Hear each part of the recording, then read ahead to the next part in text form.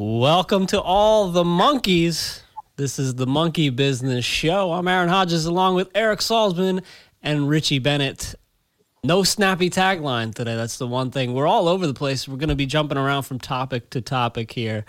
Oh, Eric, do you want to start with your choice for Song of the Summer? So, the Song of the Summer is going to be The Age of Aquarius by the Fifth Dimension. No. Don't be coy with me. You know what the Song of the Summer is. I don't know. What is it? One Cassius Cuvée. Oh God, yes.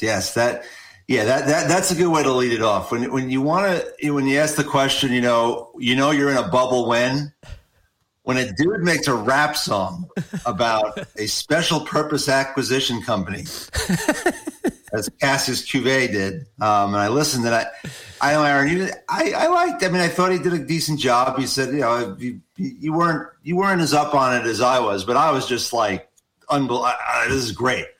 I looked it up on Spotify, and it's really something. And he drops every name. Name, and of course, it's like props to the god Elon Musk. And I mean, it's just he nails every player. I think he nails Raging Roaring Kitty, whatever. He's got everybody. Like, there's a lot of name dropping in here. Yeah, and it was great because all the guys that he name drops about, like, put on their Twitter or Instagram or whatever, like, you got to listen to this. Yeah. Right. It was complete brilliance right there. Like, he got all kinds of, free press. That's really the name of the game, is that you just got to drop all these names, right? So I don't know. Maybe we got to make like a monkey business song and just drop some names. So like, I don't know, like if I could work in a rap about Lex Greensill, you know what I mean? Like, just start dropping names like that. He went bankrupt this week, in case our viewers don't know who Greensill is. That's a bad thing, right? That's not good, typically. Well, yeah. And there's more to follow because the people at Credit Suisse, the big bank, investment bank that was aiding and abetting him in his ventures, they just whacked a bunch of people. They didn't kill them, but they fired them. They could have killed them, but they fired them, those that were in charge of his kind of business over in Europe. There may be some nice criminal proceedings to follow. Who knows? Oh boy. Yeah, it's Richie and I were laughing because, you remember Ebenezer Scrooge and his partner, Marley. I can't remember Marley's first name from Jacob Marley, right? Jacob Marley. Like, so we're talking London 1850s. The business that they did, and probably the business that Marco Polo did back in the 1200s, I think. That's what this guy did. It was they just take the same old business model where, companies don't. And I think, remember Zach was on. We're talking about, bridging that point in time where, hey, you owe somebody money, but you haven't gotten paid, so there's an account receivable, right?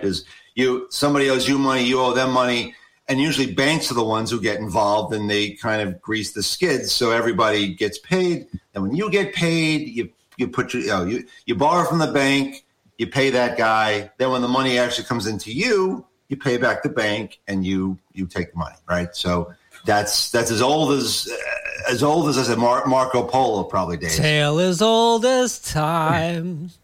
Wow. I'm just getting ready for my SPAC song. That's all. Just getting the pipes ready.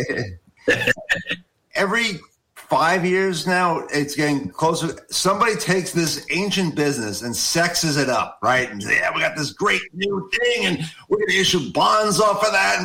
And so basically the whole thing had to do with, they're doing business receivables, and they're kind of funding the difference, so that 1 month, 2 month, 3 month funding. But the thing was, they had insurance companies come in and insure it and say, hey, if these guys don't pay, we're going to, the insurance pays off. But of course, it probably started off with good stuff. And eventually, like everything else, it just starts the business starts chasing the deals, meaning you just start doing it with every Tom, Dick, and Harry because you're making money, right? You're doing this, you got somebody to insure it, you're packaging the bonds, you're selling the bonds, you're making money. Sounds like the subprime crisis. That's what it was. It's like you start out with a decent business plan, and then you end up where you're making so much money packaging the shit and selling it that you run out of good shit, and you start going after bad shit. And that's what eventually happened. And eventually insurance companies flaked and said, you know what, like we're not going to go this time around. And that was it. Collapse, like multi-billion-dollar collapse. Tits up. Yeah, tits up, pear-shaped, right. Yeah, and there's a common theme in this and other talking about businesses as old as the hills.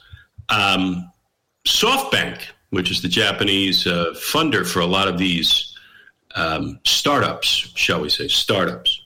SoftBank was very involved in this Greensill game. As a matter of fact, they just disclosed the other day that another, on top of probably a couple of $1 billion to fund this thing, another $400 million was sent from SoftBank just in January, maybe a couple months ago, to keep this Greensill going, and it's not worked out. So the $400 million was basically take a big pile of money, open your window, throw it out, and that's what happens. And to remind you, SoftBank was also, amongst other things, a very big investor in WeWork, which was a brilliant business model. Yes. Brilliant. Because what they did was they bought up a bunch of leases in buildings. Yes. And then sublet them out to others. That hasn't gone on before ever. Yeah. It seemed like it might be a good idea though before the pandemic. Do you think that's a business? Oh, it's a fine idea. Yeah. But the valuation of that company went from like nothing to like all the commercial real estate companies combined. Right. And it was kind of like, well, what are they doing? They're leasing out for X, and then they're trying to sublease it to smaller guys for X plus. And that's it. That's the whole thing. Business model. Yeah, right. Well, the commercial real estate guys who have been doing this forever sat there and went, well, what are they doing that's so great, like so special? Yeah, okay, they have a lot of money because their market cap started climbing, and they got more private equity money from SoftBank and others, so they could do more deals. But again, like, they're subject to the same problems in the world in any scenario, pandemic or not. If rents go down, then you're stuck with a bunch of buildings. You're stuck. Richie, just to go again, let's go back to, again, this is how everything blows up, right? Is that they keep giving WeWork, and I forget the guy's name. The guy who runs it. Adam something. Yeah, he was running jets and smoking dudes. Suddenly he's flying around jets. And maybe it starts out as a good idea, but then what happens is he keeps getting money. And when you start getting money, and you start chasing the investments to put the money to work. Like, this is how the Japanese banking system blew up in the 90s. This is how every bubble happens. And eventually what happens is guys start chasing it. You start running after, I got more money in, I got to buy more real estate, as opposed to, you know what, I probably hit the point where we should stop. But SoftBank, I think it's Matsuyama-san. He's like, you remember Richie? Aaron's probably too young. Remember Brewster's Millions, Richard Pryor? Sure. Where Richard Pryor has like, he's going to get a fortune, but he has to spend like $10 million. He has to get rid of it. He has to just somehow get rid of the $10 million by a certain date. Yep. And at the end, he can't own anything. Right. Like, he has to be done. And that's what this, like, it seems like Son is trying to just take $50 billion or whatever it is and just try to just make it all evaporate. Like, I'm watching Ozark now. Have you guys watched that? Oh, yeah. And I'm at the point now where, spoiler alert, I guess, if you haven't gotten there. I'm at the point now where, God, what is it? Marty is his name. And he's kind of like trying to make things better for the girl that he bought the blue hen or blue cap or whatever from. Yeah. Like, he feels bad because he just, killed somebody, and thinks he's about to get killed. So he's just trying. What a great show. But that's what it sounds like he's doing right now, is just trying to make things right. It's coming back too. Is it good? They said that they've only done 3 seasons, but I think their 4th is upcoming, right? Which will be because there's a good ending to the last episode of 3. I will not give it away. Okay. But it's pretty awesome. You kind of know it's going to happen, but the way it happens is really cool. Yeah, and that's like it's the last scene of season 3. So I was worried that I think it was more related to the pandemic, but I was like, they're not going to end this like this, are they? But they could have. They could have, I guess, but they're not. They're going to bring it back, which is good. See, I love being of advanced age now because I can't remember anything about season 3. I remember a scene on a big party boat. Okay. Yes. I haven't gotten there. No, I don't. I don't remember anything. That woman, Ruth, the blonde. Yeah. Oh, dude. She's from Connecticut or something. The actress. She's really good. Perfect casting. Like, I know that woman. She's so good. Yeah, I'm sure if you lived in the Ozarks, right, you're probably like, she doesn't talk like we talk. Right. But for the common person who's not from there, she seems pretty legit. And the kid, her cousin, Wyatt, who's the smart kid. Yeah. He's fabulous. Like, and even the kids, Marty's kids, they were like little kids when they started the show. Yep. They do a good job. Yeah, Jonah is like he's getting into the monkey business right now, where he's starting to branch out on his own laundering operations. That's pretty much where I'm at right now. It's fascinating. Yeah. Wow, I can't remember. It's good. Continue to watch. For sure. Watch Ozark. Some serious monkey business going on there. All right. We'll definitely talk, I guess, more about Greensill and stuff. It's a little over my head, a little inside baseball. You don't even have to know a lot about it. You just have to file it under this is what happens, and this is how billions of dollars evaporate, how some dudes get to fly around on not 1 jet, but 4 jets. And you know what? He'll be back. Like, within 2 or 3 years, he'll be back doing the same shit all over again. Like Dave Chappelle, the guy, your buddy gets out of prison, you'll be right back there in 6 months. Yeah. Doing the same shit. Like that. Let's give some love to Cassius Cuvée, and then we're going to talk about the broader market. All right. If you in a SPAC game, you know what I'm talking about. We sick of IPOs day one locking us out. My man Randy first told me DraftKings would go public. It's merging with a SPAC and the market gon' love it. I'm like, a SPAC? What the hell's that? You get in on the ground floor. It paid big, so I searched and then I found Mo. Mo. That's perfect. Like that song is just, I'm sure it resonates with a lot of our esteemed viewers as well. It probably helped them get into the SPAC business, or is helping them to think about getting into the SPAC business. I'm all in on Cassius Cuvée, man. I'm all in. You're gonna see me cruising down Main Street, windows down, Seaside Heights, going down the boardwalk. This is what I'm bumping, okay? Baby. Seaside. Tesla over other EVs is no surprising, but I can tell Jimmy Chill likes polarizing. It amazes you how many EVs are in favor. Much respect to Mr. Musk, Elon the trailblazer. Maybe my investments will make half of the green. Like David Faber say, I got a SPAC and a dream, and I'm out. And this is where it gets really cringy though. That the next like 5 seconds where you're like, you didn't have to do a hook.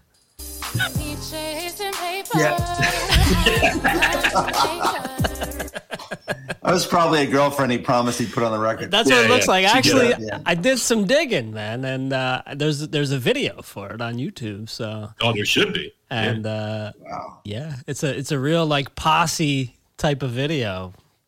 Just He's so they did $83 billion in SPACs last year, and they've done $65 billion, I think, the first 2 months of 2021. And just yesterday, I believe, the SEC said they're going to start looking into this. They're going to start looking into this. Yeah. Maybe there's some disclosure problems. Maybe there's some monkey business going on. Good job, guys. There's 150 billion of them now out there, and now you're going to start looking. Like, good job. Yeah, Gary Gensler has been appointed, right, as the new SEC. Yeah, yesterday I think he got 14 to 10. He got well, I guess it'll be voted on in the Senate, but through that committee, they needed you had to through that committee, there's 24 members, 12 Republicans, 12 Democrats. Mm-hmm. And if it's a tie, which I don't know who wrote those rules, but interesting. Even if it's a tie, 12 to 12, it goes to the vote for the Senate, from the Senate. And he actually got 14 out of 24. So 2 mm-hmm. Republicans, all Democrats voted, and 2 Republicans. And that probably has to do with people thinking, and in his past, it's kind of true. He's an old Goldman Sachs banker, so he knows all the tricks. And they probably think he's going to come down pretty hard on a lot of this stuff. And I would think, he's talked about GameStop, and he called it the gamification of GameStop stock. So the new sheriff will be looking. Let's see what he gets done, but he will be looking at these things. So what happened, we're recording Thursday. Wednesday was, I guess, a really wacky day for GameStop. Eric, you were saying you've never seen anything like what happened. So what did happen? I've seen a lot. Richie and I, we've all seen a lot in the last 3 decades. Are you still in, by the way? Do you still have it? What's that? Do you still have the GameStop? You sold. Yeah. I got out at I made like 60 points, I think, on it. And I got out, but I think I got out at 150.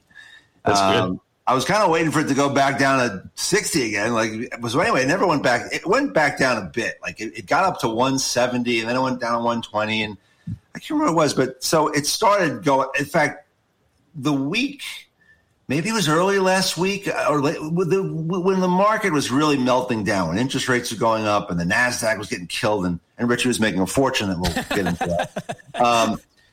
And I mean, literally, like you see in the S&P just go straight down and GameStop starts going up.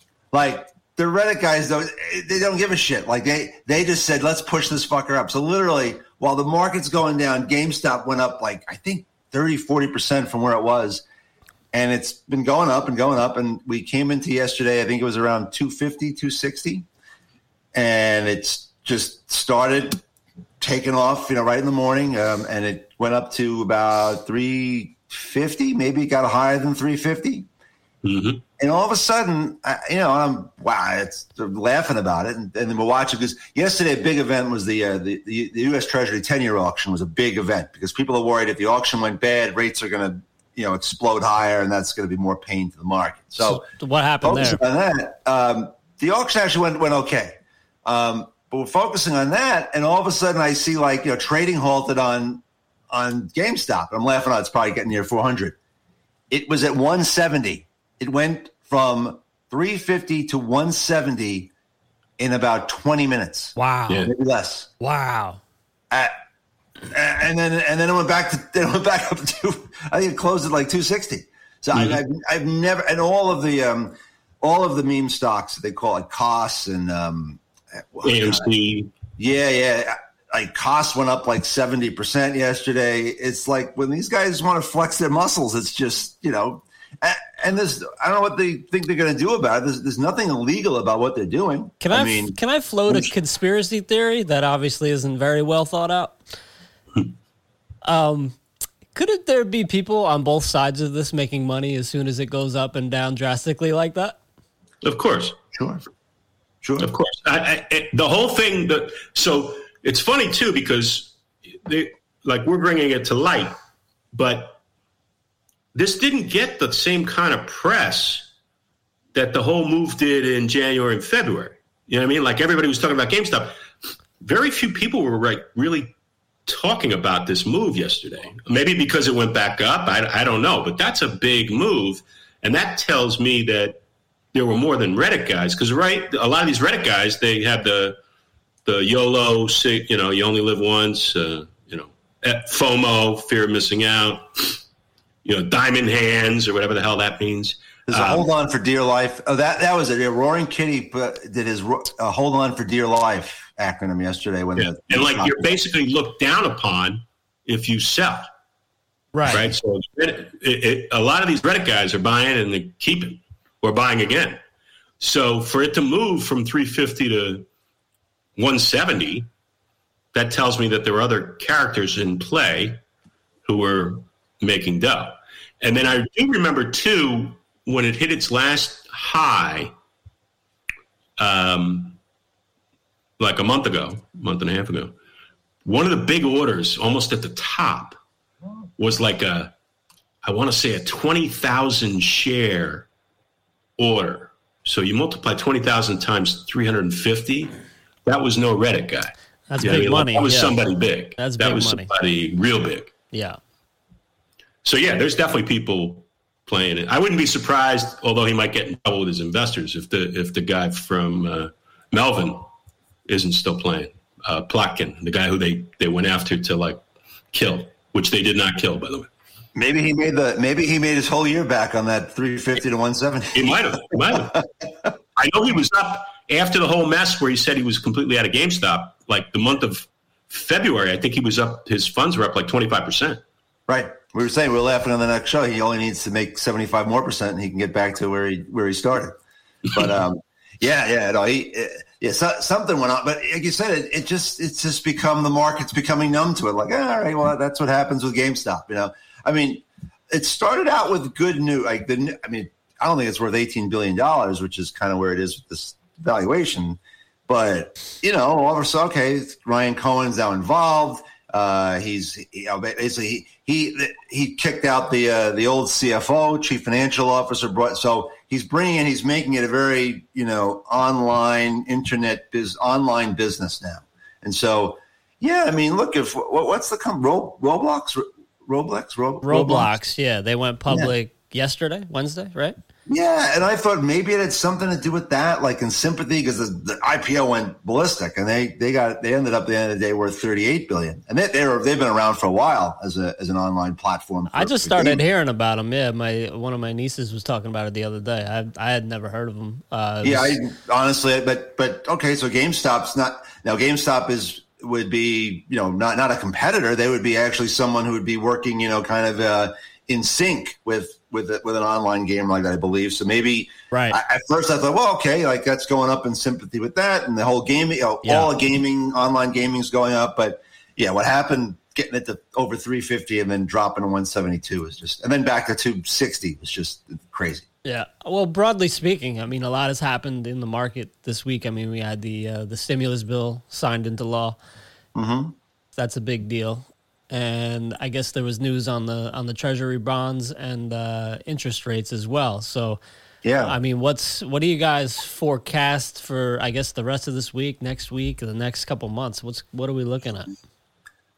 Well, for rates, so the market was really scary. Remember we talked about last week how the reason why rates were going up a lot, and people talk about inflation. I'm sure there's people that are, you know, thinking maybe inflation is closer than where the Fed thinks it's going to be. Where the Fed, because what happened last week is Jerome Powell, the chairman of the Federal Reserve, spoke in like a webinar, and virtual thing, and he, as rates were going up and people were kind of wringing their hands about potential inflation, he basically said, I'm not worried about inflation right now, and I'm not worried about these rates. And the market, that was a very significant thing that he said, meaning I'm not bothered by this rate increase, by long-term rates rising. And, you know, what he was basically saying was, the market was looking for, if he said, yeah, this is starting to concern me, well, the way the Fed could stop that and make rates go down again on the longer end, like the 10-year, the 30-year, is to buy more bonds. So maybe they were looking for him to say, you know, I am watching this and I'm starting to get uneasy about it. And that signals the market that the Fed's going to come in and do more what we call quantitative easing, to buy more bonds. They buy $80 billion right now a month. Maybe they would increase that or think about increasing that. So the fact that he didn't say that, the market really, the rate market really shit the bed last week.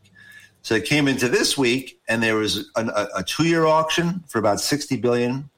And then yesterday was the 10-year auction, and that's what everybody was waiting for. It happens at 1:00 New York time yesterday, and the Treasury was auctioning off $38 billion more 10 years, and everyone was worried that it wouldn't go well. And you know what? It didn't go great, but it didn't go bad. So the market pretty much, kind of absorbed it, and seems like rates are a little more, we may be in a range now. But today we have $24 billion of the long bond, the 30-year, Treasury is being auctioned at 1 o'clock, and who knows what's going to happen with that? Right this morning, it's selling off quite a bit. The market, the equity markets, especially the NASDAQ and the tech stocks, as we've been saying, since we started this thing, and Richie's been really pointing it out, super sensitive to rate increase, to interest rates going up. And we basically saw the market melt down, especially these really vulnerable sectors like the SPAC. There's actually a SPAC index that you can watch, and that dropped. Like what the hell is that? Right. Kathy Woods, she has this big ETF that everyone loves called ARK, ARK. K is the symbol. And that, if you look at what their holdings, it's all the stocks that, it's all about disruptors and, the kind of tech disruptors. And that thing was getting annihilated. As soon as rates started going up, that thing started getting crushed. So, got to keep our eye on rates. You brought up the stimulus package. Definitely. Here's something that we should consider. Freddie Mac just came out today and said that, so we've had all this, everyone's been refinancing their mortgage, right? So people who own homes have been refinancing their mortgage. Well, because home values have gone up, people have been doing what's called cash out. They're not just refinancing the loan, the $200,000 loan they've got, because the value of the house went up. They're saying, you know what, make the mortgage $250,000. So they're taking $50,000 of equity out. They said right now, since 2020, that $153 billion of equity, cash, has been taken out by homeowners. And let's face it, people haven't been spending that much. So that just really drives home the point that there's an awful lot of savings out there. Banks are saying they've never been more full ever with regards to deposits and liquidity. They're awash in money. And this cash out refi is just another example. When people worry about inflation, when the economy opens back up again, boom, there's going to be an awful lot of money to be pent up demand. And this is a big number. And this is why the U.S. always seems to come back faster than Europe and Japan with these crises, with what the central banks do. Because you lower that mortgage rate in the United States, you've got so many homeowners, they can refinance and they get a lot more money in their pocket just from the monthly payment. And then if they cash out refi and they take the home value went up, they get even more money. So that's a huge stimulus to the market. To the economy. It's also kind of a risk as a homeowner, right? Because if the home value doesn't keep up with the new debt that you've incurred, right, you're in a big hole, right? Right. So I guess that's the risk. That's what happened in 08, right? Is that in 07 was people did that, and then when the housing crisis hit, all of a sudden they were what's called upside down on your mortgage, which means you owe the bank more than what your house is worth, right? And so history repeats itself over and over again. I wouldn't doubt that happens. Housing prices have just gone berserk. As people look to, more and more people looking to leave the cities and buy homes in the suburbs. And Richie was talking about it. Like that wasn't that one of your picks, Richie? You had a home builder pick, right? Yeah, Toll Brothers. Yeah. So yeah, there's an awful lot out there. One last thing I want to bring up, just for fun, or not. So did you notice that, Portnoy, your favorite guy, Aaron, Portnoy at Barstool, he backed, I think he's a backer, and he's involved with an ETF that was launched last week, I think, called Buzz, Buzz. Perfect. And what Buzz is it tracks an index. Van Eck has an index that essentially it scrapes all the it scrapes Reddit, it scrapes things like Barstool, and it sees, well, who are these all these internet influencers and sites, who do they like? And then it weights the portfolio to, hey, that's what these guys like. So we're gonna, so the portfolio is kind of dynamic. And if we see that, hey, this new force, these retail investors who are very involved, they're day trading and they're very involved in these the kind of internet sites and group chats. If they like certain stocks, we're gonna overweight those stocks. They're gonna buy more of those stocks in the ETF. And what's funny is, like, Davey Day Trader is probably the second biggest influencer on the internet for stock picking. So what could possibly go wrong that Dave's got a stake in Buzz, and he's the guy who basically, if he says buy blah, blah, blah, blah, blah, everyone's going to buy him and Buzz is going to go up. Like, it doesn't, seems like there's something, a little bit of monkey business could go on there. Whether he intends to or not. And I'm not saying he does intend to, but again, how the SEC just kind of, yeah, it's fine. Go ahead. I mean, I don't, something wrong is going to happen there. Whether he intends to do it or not, there's going to be a problem. Yeah, I think based on all this and just taking a bigger picture view going forward, I still think with all this pent-up demand, they say savings rates amongst households in the U.S. is huge due to not being able to spend on regular things for a long time. And now that we're getting the vaccines and people are seeing, some light at the end of the tunnel where things could open up, you could see a big push in buying stuff, going on trips, buying big ticket items, maybe a lot of these people that taking their cash out in these refinancings are going to fix up the kitchen, get a new dishwasher, do a little thing to the porch that they always wanted to do, fix up the garage, fill up the attic. That has a trickle effect on all the other businesses, right? Furniture stores, anything, appliance stores. So all that being said, with rates still at 10-year rates still around 1.5%, I don't think it takes much for them to go to 2%. And I still don't think, Powell, the head of the Fed, cares about 2% rates. He's going to go, but 40 years ago, rates were at 18. Like we're not close to that. We're fine. So as he does that, that's fine. And it may not have big implications for the overall S&P 500, for example. But I still think it's going to have overall problems for the tech markets, meaning any tech company, big growth company, doesn't even have to be tech. Any company that's not making a lot of money but is buzzworthy, and they're planning on, don't worry, in 2 years, we will be profitable. In 3 years, we will be profitable. In 4 years. And what you get when that happens is a lot of people being like, yeah, but what about the stock over there? I like that one. Because they actually have been making money for like 20 years. And they continue to make money. And they're boring. Yeah, they're boring. But it's not boring if the stock keeps, going up on an escalator. Yeah. And no, it's not like up 200% or up 300%, but it's up. And I'm happy to have it. And I know they make a lot of money, so I think the downside is limited.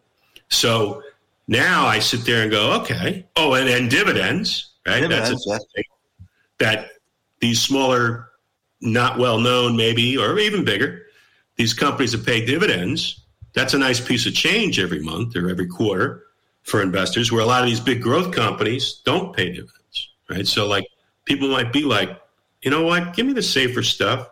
I still believe in the market. I think the market's going to go up, but I'm not so big on these, tech things. The growth stocks. Yeah.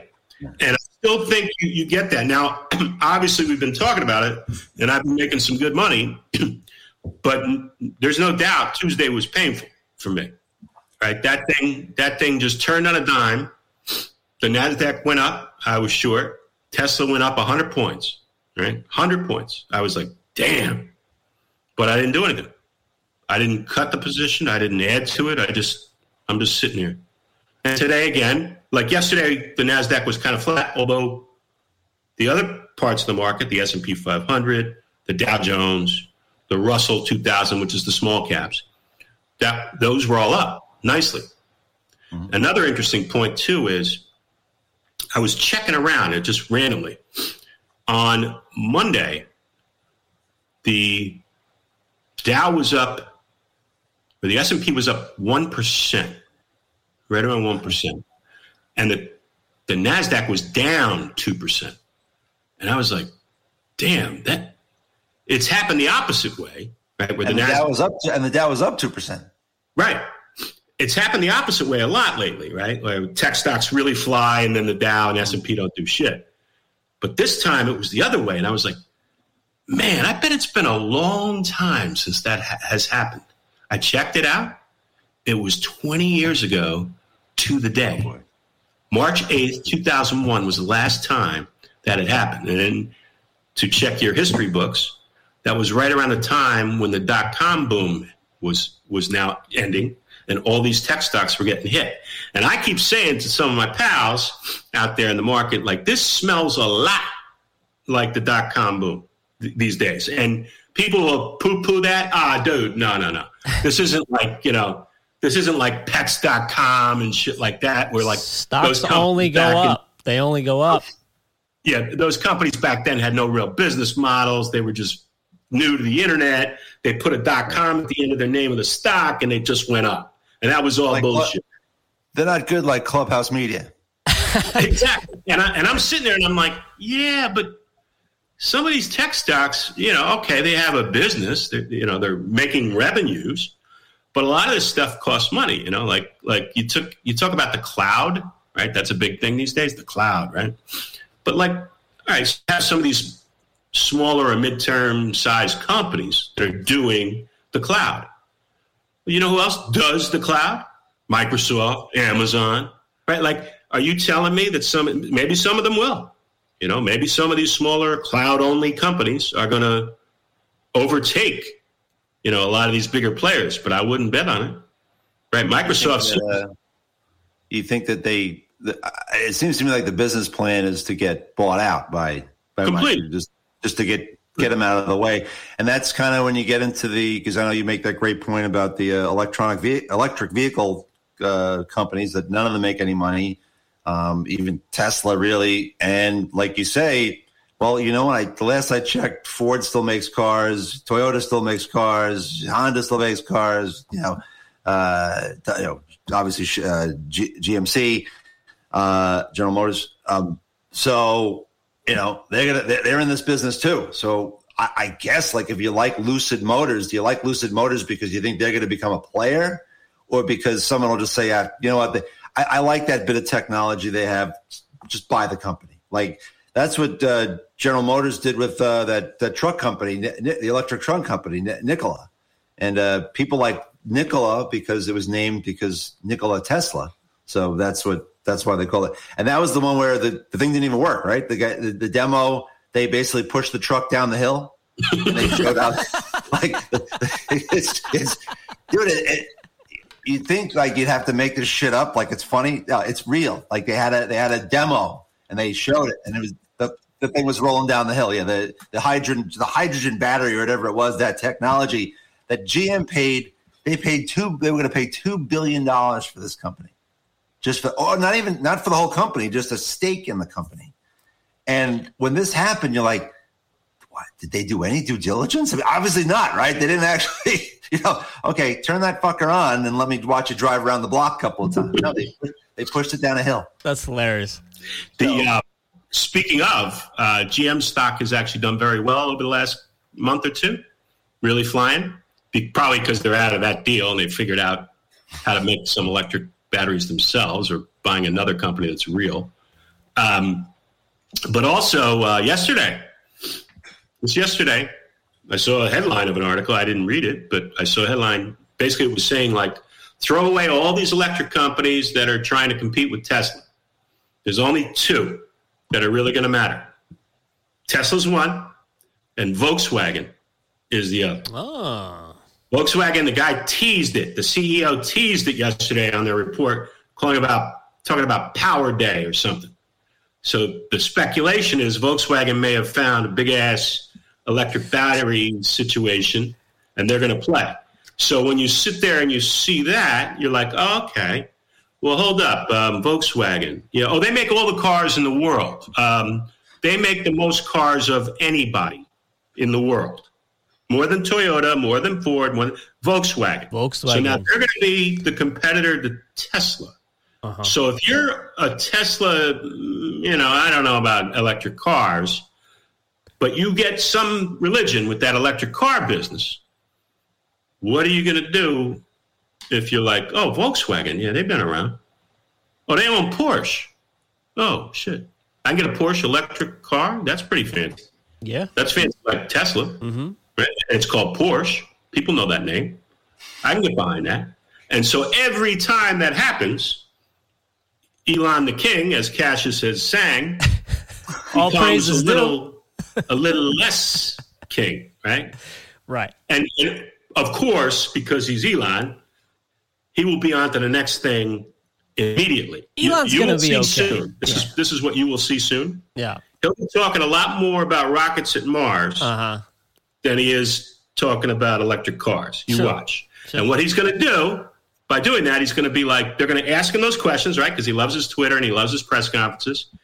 And then he's going to bring somebody in. He's going to bring in Mary or Joe.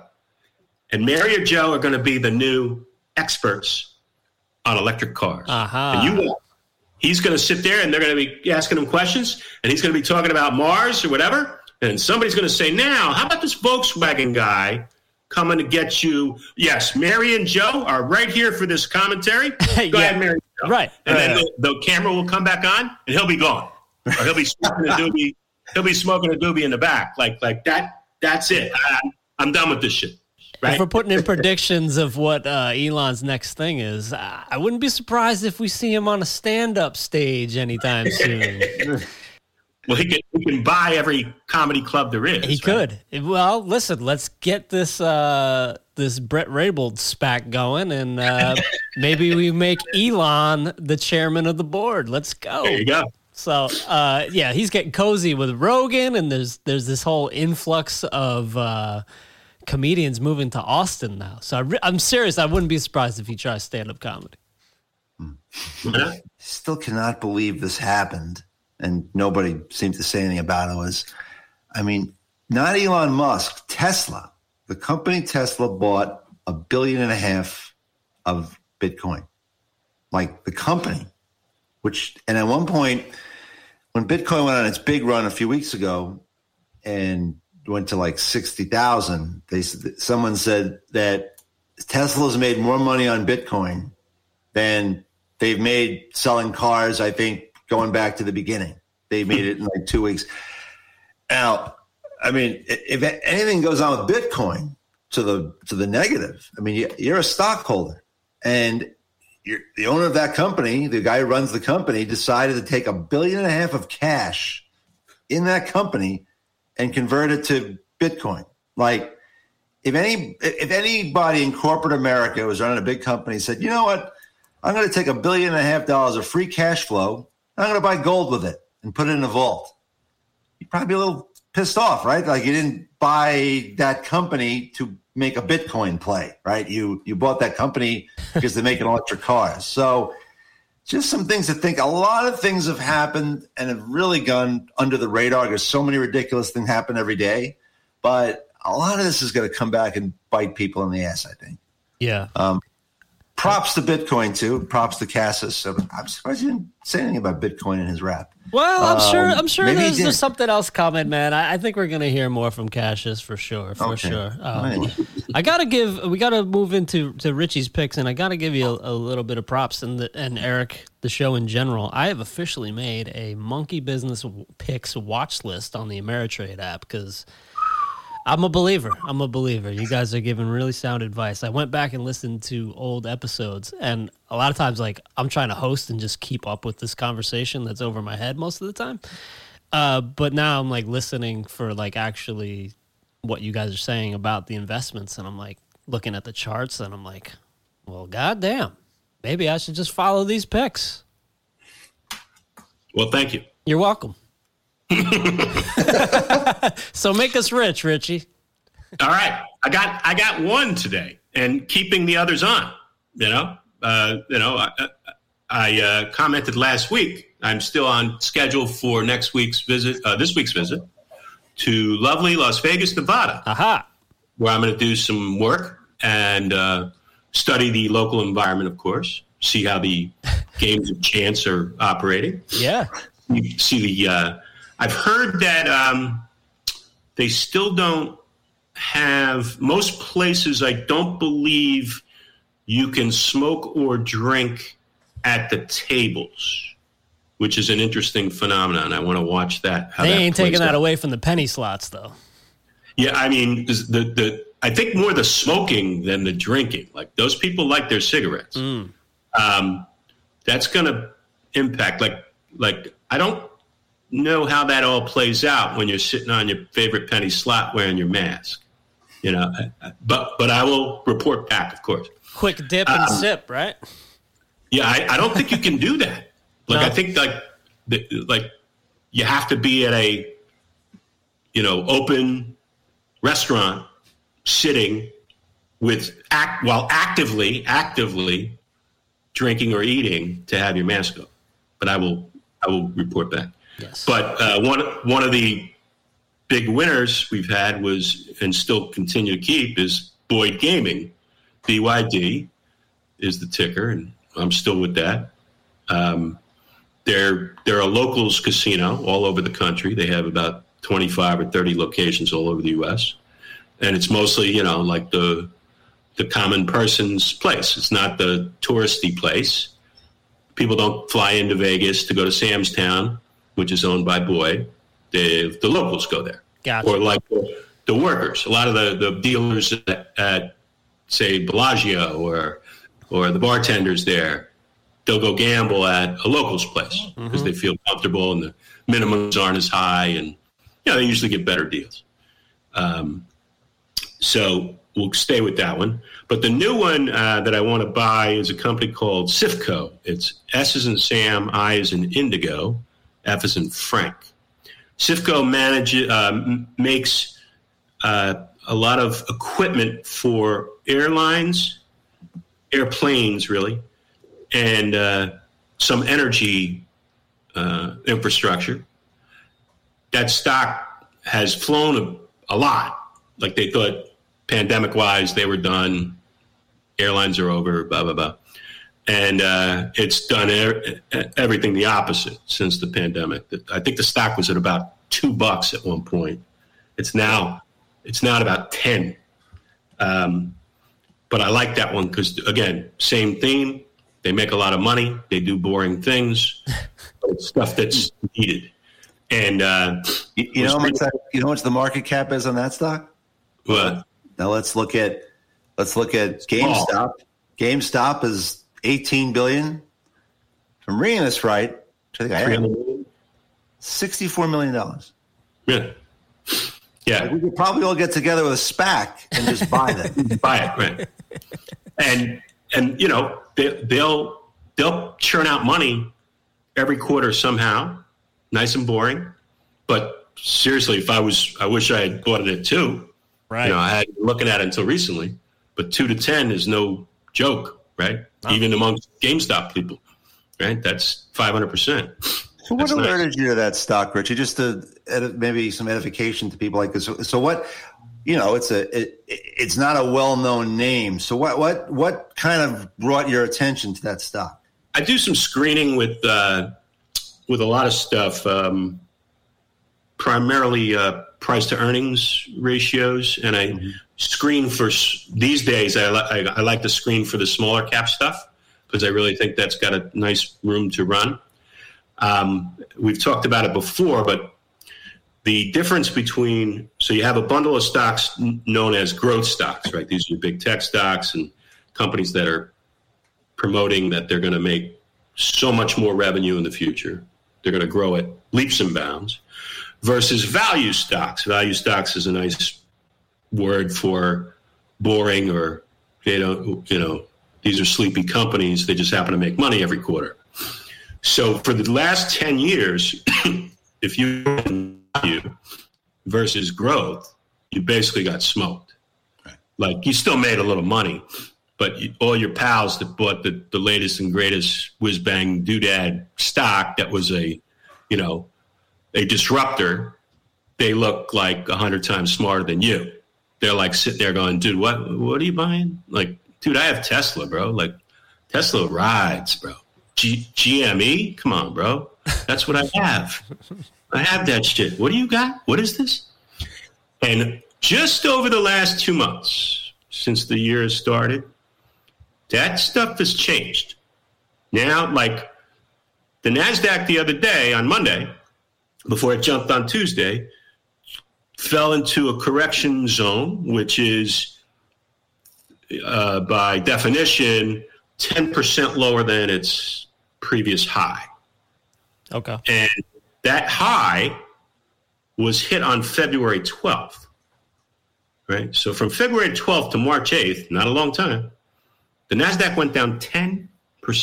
Wow. That's a lot, right? That's a lot. The value stocks, they went up.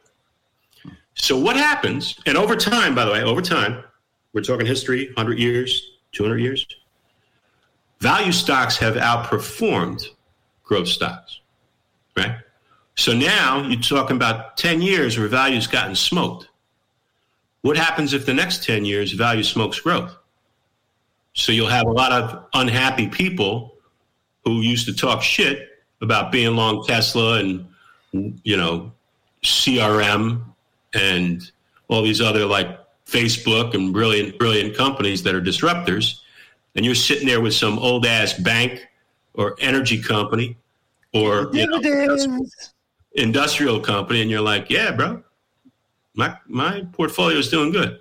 Associated Bank isn't going to get name dropped in a rap song. No. It'll just make money. Unless we call King Elon and tell him with his own money, yeah, dude, why don't you buy that company? Like you need a bank. You can run all your Bitcoin through that shit. And just to the young investors out there, you know what? When you buy these value stocks and you buy stocks that pay dividends, it's great because one day you pull up that. Hopefully, you're not on Robinhood anymore. You pull up your E-Trade or your TD Ameritrade, and you look and you see this. Where did this cash come from? Yeah. Oh, I have $1,000 of extra cash. Where did that come from? Oh, the dividend that they paid a dividend. So that's like if you look at the AGNC pick that I made, like I buy a lot of that. Okay, it's gone from whatever week 15.80 to 16. What, that's not so great. But all along, and then the preferreds are paying big dividends. The AGNC, the mortgage REITs, they pay a dividend every month. Every month they pay a dividend. The preferreds pay a huge fat dividend every month. They're not going to go up. The price isn't going to go up 300%, but it's going to go up, or it's going to stay relatively stable, and it's going to keep churning out these dividends. So to not have some of that in your portfolio, I think is a big mistake. To be all overweighted, and that's where most people is in these sexy growth stocks that are very, as they've proven, are very, very vulnerable to a number of things. I wanted to touch on something that you mentioned in the last episode, Eric, and then we'll wrap up with Richie's picks. You mentioned when you were talking about ASML, it's a high price tag, and you mentioned that you like to get into stuff that has like a barrier of entry. So I guess that high price tag is that. Can you kind of like explain your thinking on that a little bit? Sure. I mean, any company that is making something good, like this is Warren Buffett's thing, right? Is that, I'm just trying to think of an industry like ASML. Our friend Mauricio identified ASML back when he was stock picking for some pretty wealthy guys, and he put them into that stock at around 200. Wow. Yeah, and when that thing hit its high, it was 600. And honestly, it has to do with the type of chip that they make. The type of chip that they make, just said nobody makes it. They make it. It's used in tons of applications, but the thing is, it costs a lot of money. There's a lot of hurdles or the moat that you have to get over to even get involved in the business. So it's not like. And that's why, think about even GameStop. Why I liked it in I owned it in the 70s and the 80s. But what I liked about it was that there's a decent amount of things that you have to do to get into that business. And I like GameStop because They're in the business already. They've got this great database of users. They have all the relationships with the game makers. All it takes is that big pivot to move it online, which is that's a barrier, but they can do that. And they already have all the other stuff where somebody else, let's take the opposite, a stock that just, that's a good idea. But guess what? 10 other guys could think that's a good idea too. And suddenly they're in the business as well. There's no like big economic leap that anybody needs to take to get into your business. And God forbid one of the big guys sees it and says, yeah, you know what? We'll spend $100 million. We'll be in that business, and then we'll wipe those guys out. We're not going to buy them out. We're just going to wipe them out. So it's just as much about the price of the stock as it is the fundamentals of the business and what it takes to get it, like the competition. What they do and who their competitors are, right. And if things get going, can their competitors go from 10 to 100? Gotcha. Okay. That makes sense. Thank you for expounding on that a little bit for me. Appreciate it. And just to add on that is yesterday, I guess Toyota Motors had their, an investor call of some sort. And the Toyota chairman over in Japan stood up there and said, yeah, Apple's trying to design a car, right? Yeah, they've been talking about this for a while, probably driverless, right? That's their game. And he said, that's fine. They can make a car. Anybody can make a car. They just need to know they need to be in business for 40 or 50 years before it's going to work real well. And it was kind of like, damn, like he just shot down old Timmy Cook there, boy. He was like, yo, bro, you want to play? Come on. It's going to cost you, but you can play. Come on and play. Now, I'm sure Tim Cook threw his books down and was like, fuck that guy. I'll make a fucking car tomorrow. Right? Who does he think he is? But, I mean, he was probably trying to game him a little, but he's telling the truth, right? He's not bullshitting. And it's the same with Tesla, right? Yeah. Tesla's in year, 12, 15, something like that since they started. He's got some time to go here, bro. And when Volkswagen and all these other cats come in and say, just like Eric said, we're going to spend X billion now, and we're going to kill all these other cats. And maybe we don't kill Tesla, but they're going to have to raise their price of poker to keep playing. And that's where it gets real tricky. Right? Because then now when his Bitcoin maybe isn't doing as well and he doesn't have a lot of cash on hand like GM does or Volkswagen does or Ford does, and they start really going after him, what can he do? He can go to Mars, which he will do. And he's going to fly the coop. I was a pioneer in electric car companies. Yeah, that's good, bro. And Buffett used to tell a great story. He's changed a lot, but like he used to say back when he was really rolling, he would say stuff like, don't think somebody comes up with like some brainiac idea that it's going to work, right? It may. And he used to hold up a phone book at his annual meeting, and he'd be like, you know what's in this book? The amount of car companies that have existed in this world. This is the amount of car companies that have existed in this world. And he was basically saying, like, there's 3 left, and I wouldn't buy one of them. Now, that's changed. And then he took out a smaller book, and he's like, you know what this is? The amount of airline companies that have existed. And, again, I wouldn't buy one of them now. There's like 12 of them or whatever it was at the time. But it was pretty interesting because he was, like, saying he talks always about that moat, right? Like, you got to have the moat. And everybody, so, look at airlines, right? For years, right? Even today, you got these big quick carriers that charge a shit ton, really soak it on their business carriers. And then you get these other cats that come in and they're like $19, $9 for a plane ride. Yeah, $9. Come on, really? Does it have 2 wings? How many engines on that plane? $9, right? And they can go. They can go for a bit, and people are like, all right, I'll take the $9 fight. I'll try it, whatever. They're scary. Well, I remember, so back, one last one with Buffett. So, I worked at Freddie Mac, and I went to Freddie in 1999. And one of Berkshire's, I think, best returning investments they ever did is they bought Freddie Mac when they first went public in the early 90s. And so Freddie Mac and Fannie Mae were a duopoly. There's just two of them, and they insure all of us. So basically, they're an insurance business, right? That Buffett loves. Buffett loves float. He loves insurance, where you're getting your money in now, and you have to pay some of it out later. He loves it. That's why Geico and all that's what he buys. And for years, Freddie Mac and Fannie Mae just printed money. They had this market, the U.S. housing market, wrapped up. They could charge what the insurance was worth, what the risk was, plus a little more to make them make money. And life was great. And then right when I got to Freddie Mac decided, we only have 45% market share and Fannie's got 55, and we want 50-50. And so what we're going to do is we're going to go out and start making all these deals with a bunch of the big, like Countrywide, a bunch of the big mortgage originators. We're gonna lower the price of insurance that we charge to guarantee these mortgages. We put them into mortgage-backed securities.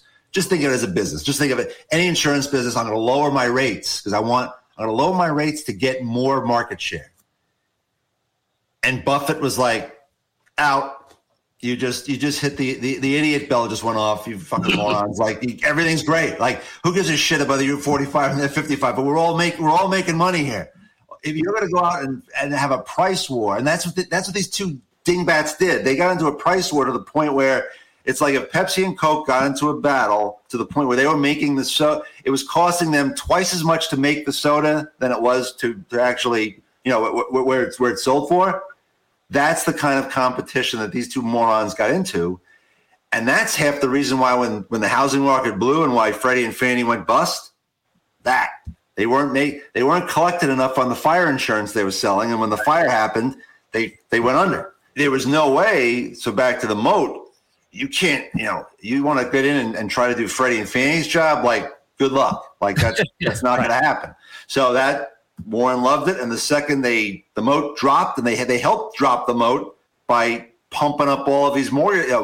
They pumped up the mortgage like Countrywides of the world, made them fucking fabulously rich to the point where it got to the point when the subprime thing happened, where they were going, "Fuck you, Freddie and Fannie. We don't need you anymore. We can do these nice structures where we won't get into all that crap." But Freddie and Fannie went to war with each other.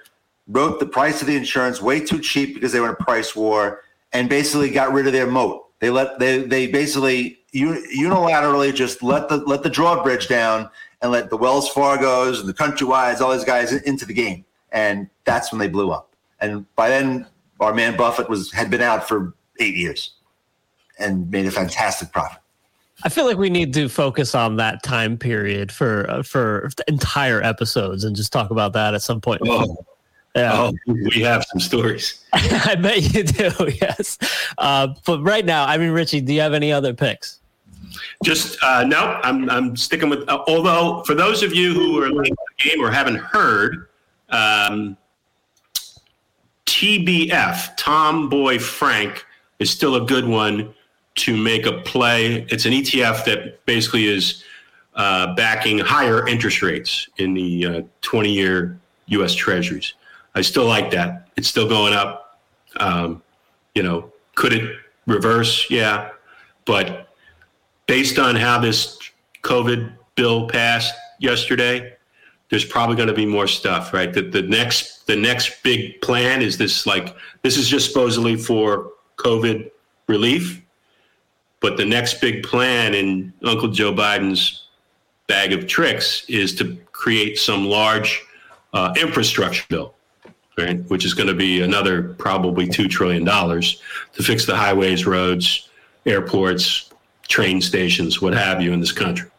And that's just going to add to more supply of treasuries. And as we know, supply goes higher, prices drop. Prices drop on bonds. That means yields are going higher, rates are going higher. So I would still do that. So SIF, TBF, and we'll keep the stuff that we have because it's going well. Okay, Richie. You think you're a hot shot? You think you know it all? We understand you're looking for a job. I am. And it's time for that interview. Welcome to Nottingham Capital. Thank you. I'm Vlad. And over here is my associate, the other guy. Rohit. Hello, Rohit. And Richie. I'm so glad we could all come together today.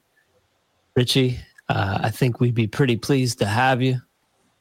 But I'm just going to sit back and let you guys do your thing. Okay. All right.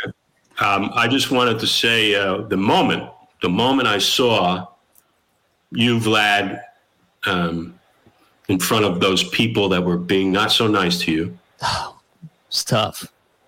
One of your solutions, which I think is brilliant, is to hire more financial advisors for your platform at Nottingham.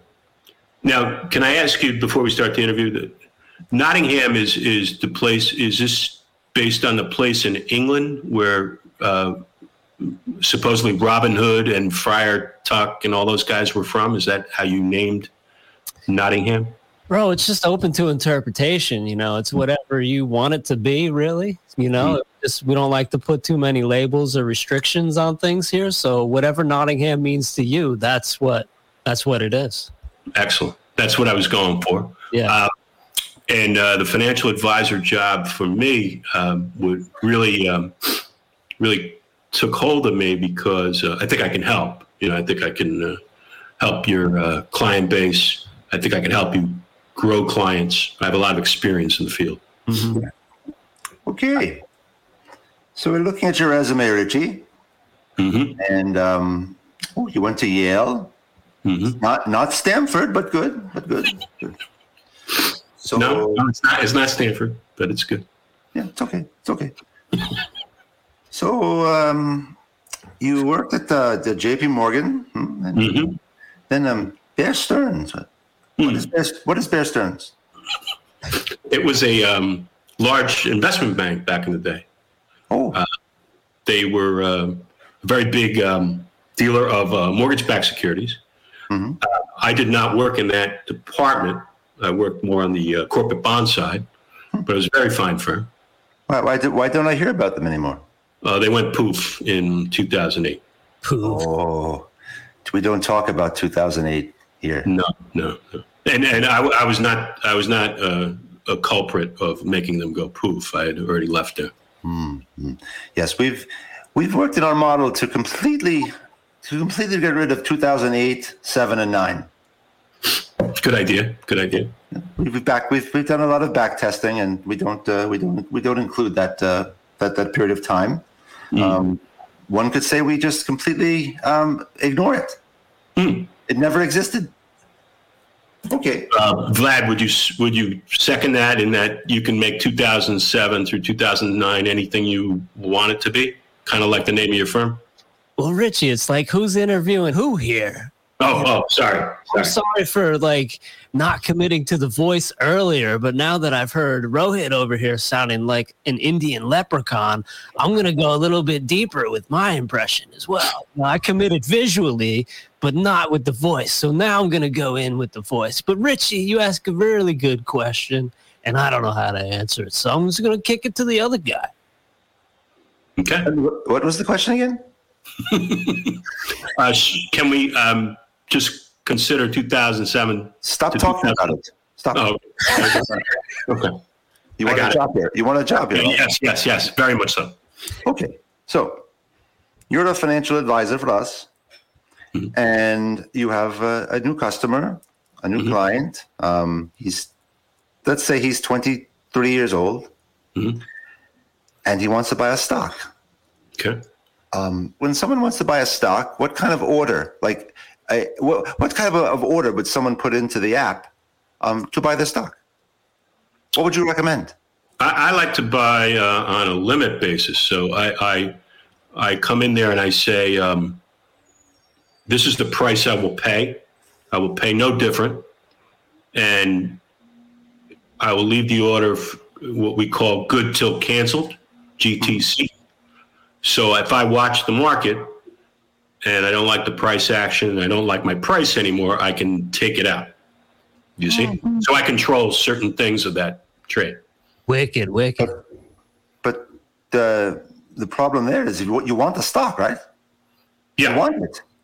Yeah. So if you do that and you don't put in a market order, right? Market order? Oh, market order. Get me the stock. Get it for me. I want it now. I don't want to wait half the day. And then if it goes up, I miss my chance. Mm-hmm. So why wouldn't I put in a market order? Why? Or maybe at least join the bid. Yeah. Like, why not? Why not? Yeah, that's what we used to call like retail suckers used to do that. What? Like retail suckers, like dumb money. So like if you put in a market order, a lot of times, unless the market is like super thin, right? The bid and offer is really super thin, like maybe a penny. Yeah. Then maybe you could do that. We don't deal with those. We deal with bigger ones. You want the ones that are big, right? The big ones, yes, the big ones. Yeah. So if I put in a market order as a retail investor, I'm probably going to pay the highest price there is. But you get the stock. You get it. But I don't know if I want that price. Like, what if you were waiting for GameStop? Imagine what would happen if you put in a bid, a limit at 40, and then it went to 90, and you could have just bought it at 42, wherever the market was. Missed opportunity, bro. I think I would have to disagree with you there. I think I would advise people to not put in market orders. But why don't we go to the next question? See, we're big on corporate culture here. It's a very big deal, very big deal. In fact, we're rolling out a new initiative pretty soon. The employees haven't been made aware of this yet, but perhaps we're always looking for new ideas here. And one of the things we're doing is we're going to make every day a theme. Okay, so we've got Meatloaf Monday, right? Mm-hmm. That's like they serve meatloaf in the cafeteria every Monday.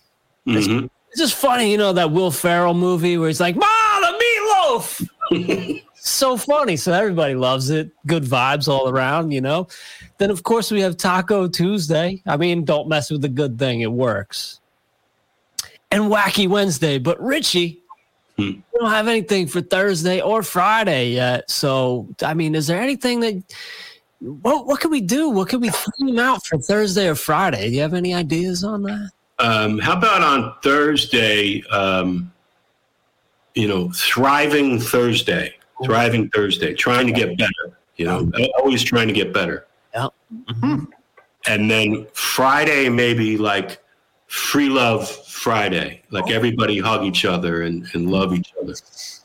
That's good, right? You're building on the momentum from Thriving Thursday. Everybody's feeling great. So now we all want to make the free love on Friday, bro. Yeah, so at the end of the week, everything builds and everybody's happy. Oh, I love it. It's like a financial orgasm at the end of the week. There you go. So and we go into the weekend long as fuck. All right, here's the capper. Here's the question, Richie. So right now, Google is trading at $2,055. So you can buy one share of Google today for $2,055, or you can buy a call option with a strike price of $2,105, so a little over $90 higher. It expires next Friday, so say 8 days from now, 8 days. You can buy that for $1,800. So less, it'll cost you less than the share of Google now. So if you buy that option, if it does go to 2,105, and as we know, stocks only go up, you will be in control of 100 shares. Right? Because one option contract is 100 shares. So you'll make a lot more money. So what would you do what would you advise your clients to do in that case? Buy the stock or I assume buy the option, buy the call option? No, I would buy the stock. I would put a limit order on the stock because I think I could get it cheaper than $2,050. because in 8 days, that stock will have to go up, not just the $90, right?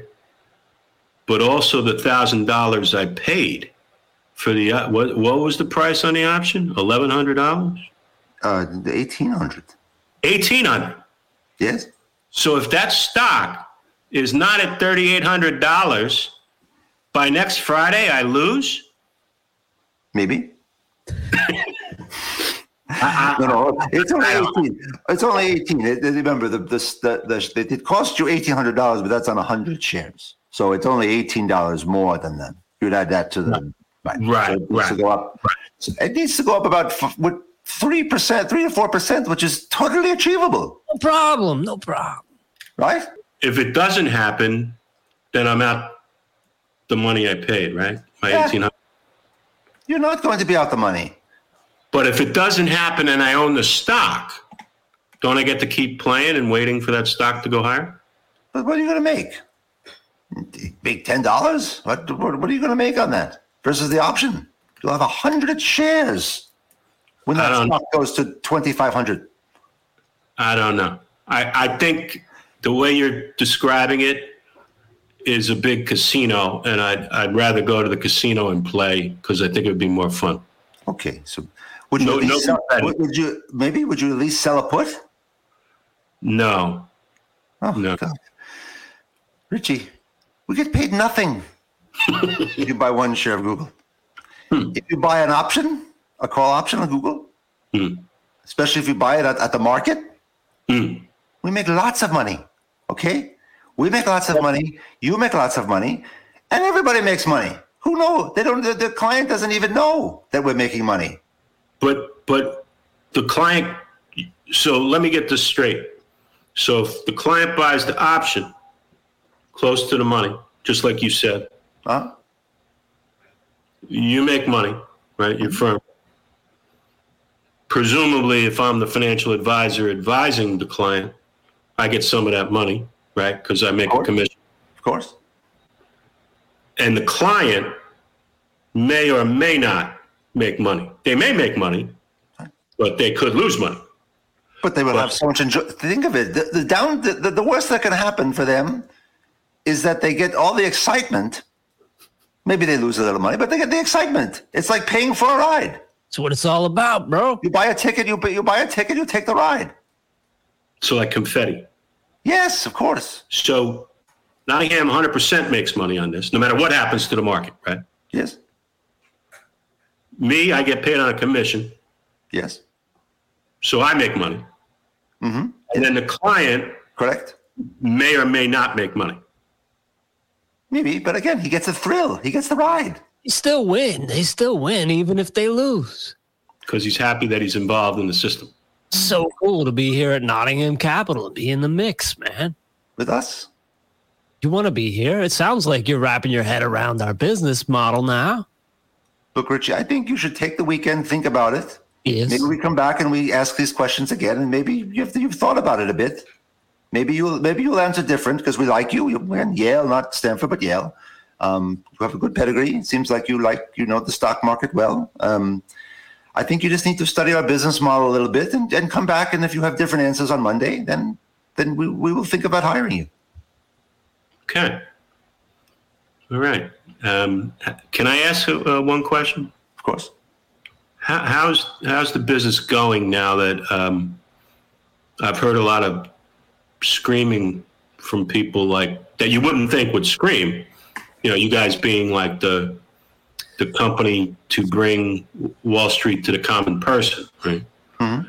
There's a lot of people talking about how they're going to stop that order flow business model. You know, the ones in Congress that make the laws. Like, what happens to you if they do? Like, what are you guys profitable or not? No? About it. Not even giving it much thought because you know what? That screaming you hear, we're on the roller coaster. It's just a roller coaster. You throw your hands up in the air and you're up and you're down and we're screaming. We're having a great time. It's awesome. You should play that Cassius song now. To answer your question, Richie, let's think about how things really work in the world. Okay, so we are obviously backed by big investors, and we have wonderful relationships with some very large firms like Citadel, who have tremendous amount of influence. Morgan Stanley is a sport E-Trade, and they're now a part of the whole game where they get this payment for order flow. So who's Elizabeth Warren? Like, she's one person. Bernie Sanders, one person. AOC, who cares, right? We have a whole I do have a building of lobbyists in D.C. There's no way this will ever get overturned. I do have a follow-up question. I just thought of. I know you two are big backers of the Nottingham firm, and you own a lot of the shares. Correct. But do you actively trade like your retail clients trade within the Nottingham framework? Like, do you put your own money, your own hard cash into market order type trades and get the execution that whatever happens, and you're then happy and confetti comes down? Is that what you do with your own money? Or you just keep it and build it back into the business? Are you not a stock trader?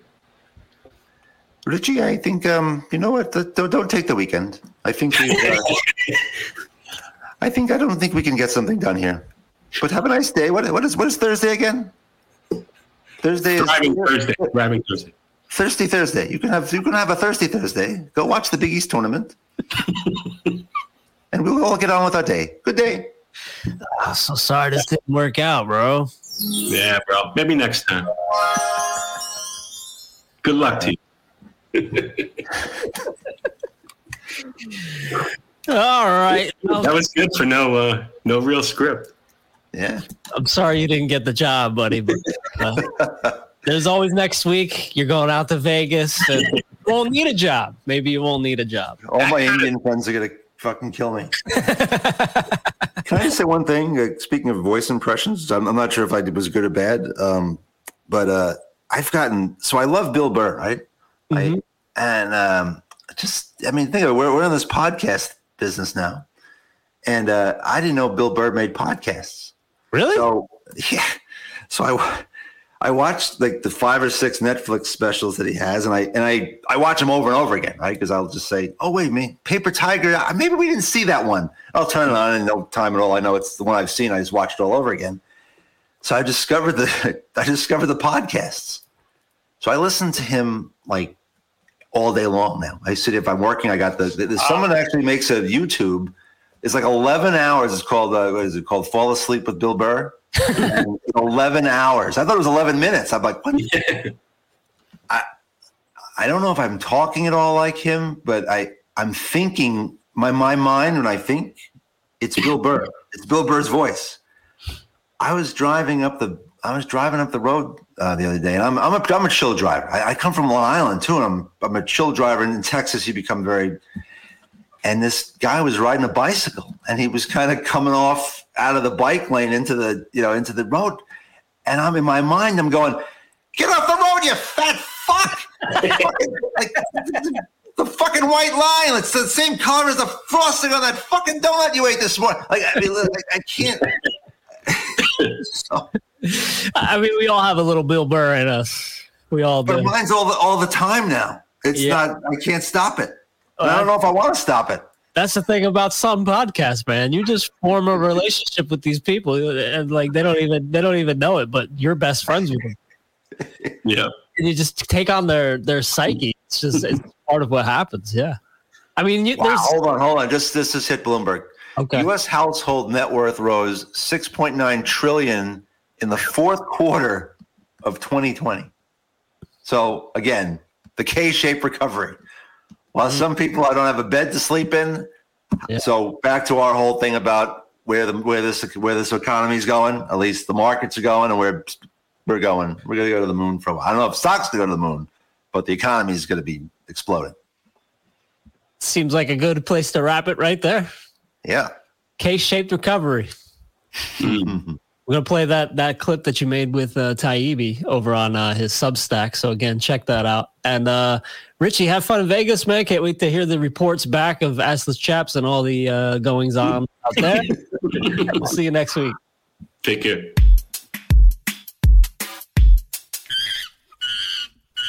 Whenever the economy tanks, we get great euphemisms for the comeback.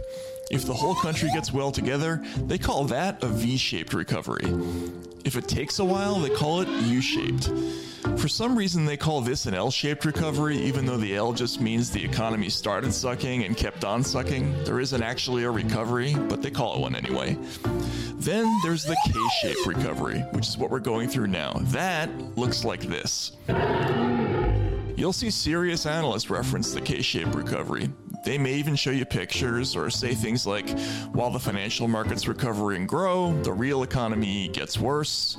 In fact, a K-shaped recovery just means that everyone with financial assets does well and everyone else gets fucked.